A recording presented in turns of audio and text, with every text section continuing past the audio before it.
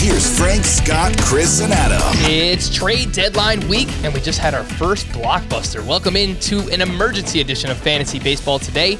On Wednesday, July 28th, Frank Sample joined by Scott White. Long time no see. Starling Marte traded to the Oakland A's in exchange for Jesus Luzardo. Quite a curious trade here. Let's start off with Starling Marte, who's actually having one of his best seasons, Scott. At age 32, 305 batting average, 7 homers, 22 steals. That is a 51 steal pace over 150 games. Again, he's doing that at 32 years old. Obviously, an upgrade in lineup here. What do you think this does for the value of Starling Marte?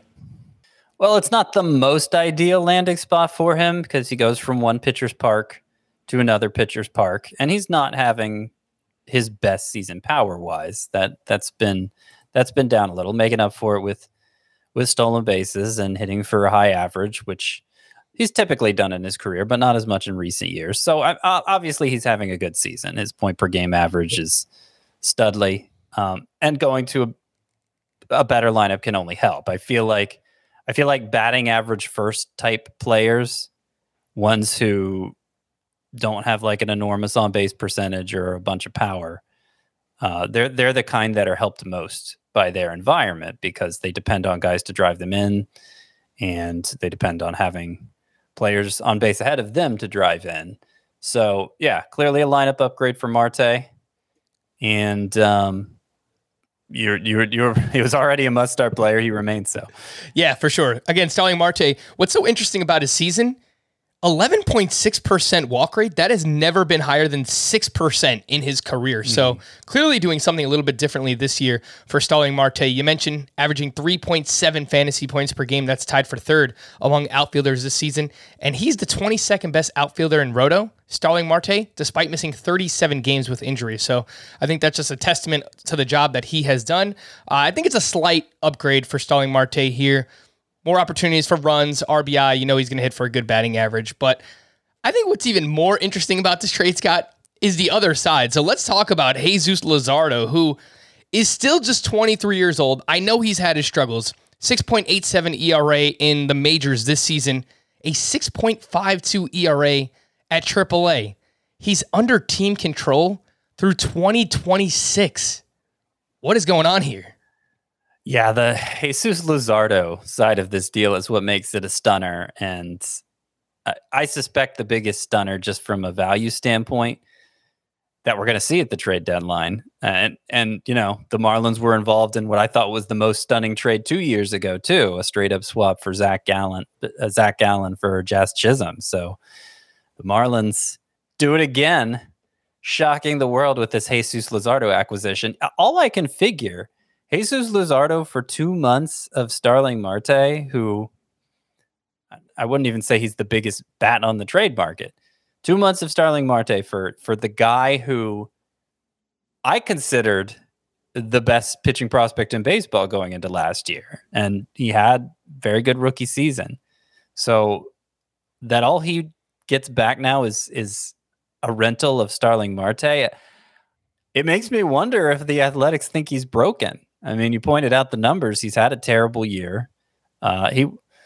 It's interesting because it seemed like it turned on a dime when he had that incident, that video game incident, where he accidentally bumped his finger on the table.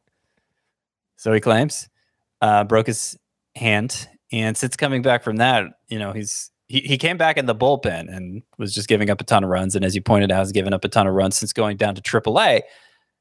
So yeah, there was kind of an injury at the center of it, but it's not like he hurt his shoulder and lost 4 miles per hour. You know, he's still throwing hard. I don't know what would lead them to believe he's broken. I was looking at the game log at AAA. He's still getting a decent number of swinging strikes. Like, I understand he's messed up right now. He needs some fixing, but I don't think this is oh my gosh, we got to unload Luzardo while we still can get something for him. I don't feel like it's that kind of situation. So it's very strange to me. But good for the Marlins. I mean, they have a lot of good pitching up in the majors already. They have more on their way.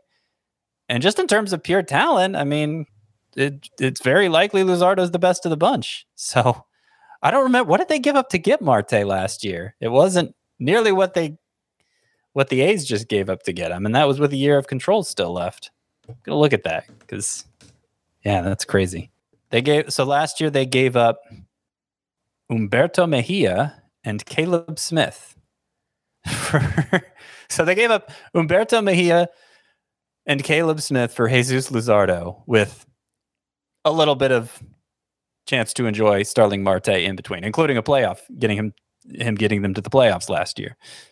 That's definitely a worthwhile gamble. And for Jesus Luzardo, hometown kid from South Florida, so he's going back to the Miami area. And look, if you're a Marlins fan, the future of this pitching staff, Sandy Alcantara, Trevor Rogers, Pablo Lopez, Sixto Sanchez, Jesus Luzardo, Edward Cabrera on the way as well. Scott, do you think that there's any chance that Luzardo has fantasy value this season in redraft leagues? He's only 31% rostered. I'd bet against it, but there's a chance. Maybe if they need innings later this year to help supplement some of their young pitchers, maybe Luzardo is the one who gets a chance to do that instead of Edward Cabrera. We've been talking up Edward Cabrera. Maybe they both do.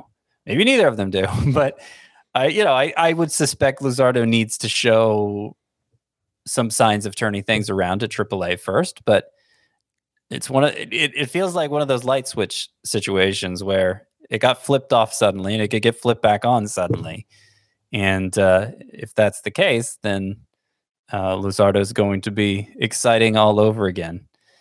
Yeah, it's crazy. I don't know what to make of Luzardo's dynasty value now, because on the one hand, you got Billy Beane, who's of course one of the most consequential GMs in history.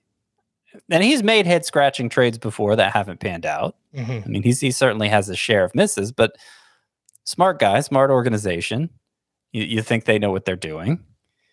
And if they valued Luzardo this little, should that change our thinking of him in dynasty leagues? I mean, I still feel like he's an asset, certainly, but is he the asset we perceived him to be? I'm thinking yes. I'm thinking the A's just got this one wrong, or we're really desperate to get Marte or whatever, but it makes you wonder. Definitely a head scratcher. Yeah, time will tell.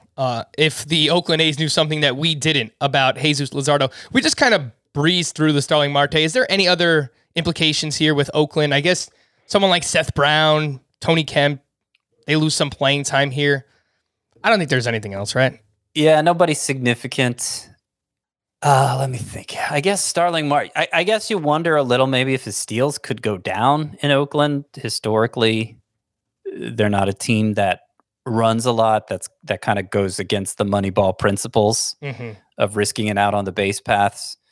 It's considered worth it if the player is successful enough in stealing bases. I think 75%. That used to be the indicator of whether or not stealing was worth it. I don't know if it still is anymore. But my recollection is that whenever they've had somebody whose strength, who's like, that's obviously what he brings to the table. He is a base stealer, that they've gone ahead and let him run. Like Coco Crisp comes to mind. I mean, we're going way back with that. They haven't had that many over the years, but I feel like when they have had them, they've let them run. Yeah, Coco Crisp led the AL with 49 steals one year for the Athletics. If you want to go way back, Scott, to all the way back in April, Ramon Laureano was running wild. But he stopped. But since then, yeah, he has stopped. It's a good point that you bring up. Excuse me. The Marlins are currently second in baseball with 73 steals. Oakland is down at 42. Obviously, personnel and who you have on your team kind of works into those factors. But yeah, I think they're still going to let him run. I still overall think that this is a slight uptick in value for Starling Marte. All right, let's see what happens. What other crazy trades are going to happen before Friday? I'm just saying, if this is the price for a rental player in Starling Marte, might be a slow-moving trade deadline. Maybe not as many moves as we suspected. We're going to wrap there. For Scott, I am Frank. Thank you all for listening and watching Fantasy Baseball today. We'll be back again later on tonight. Bye-bye.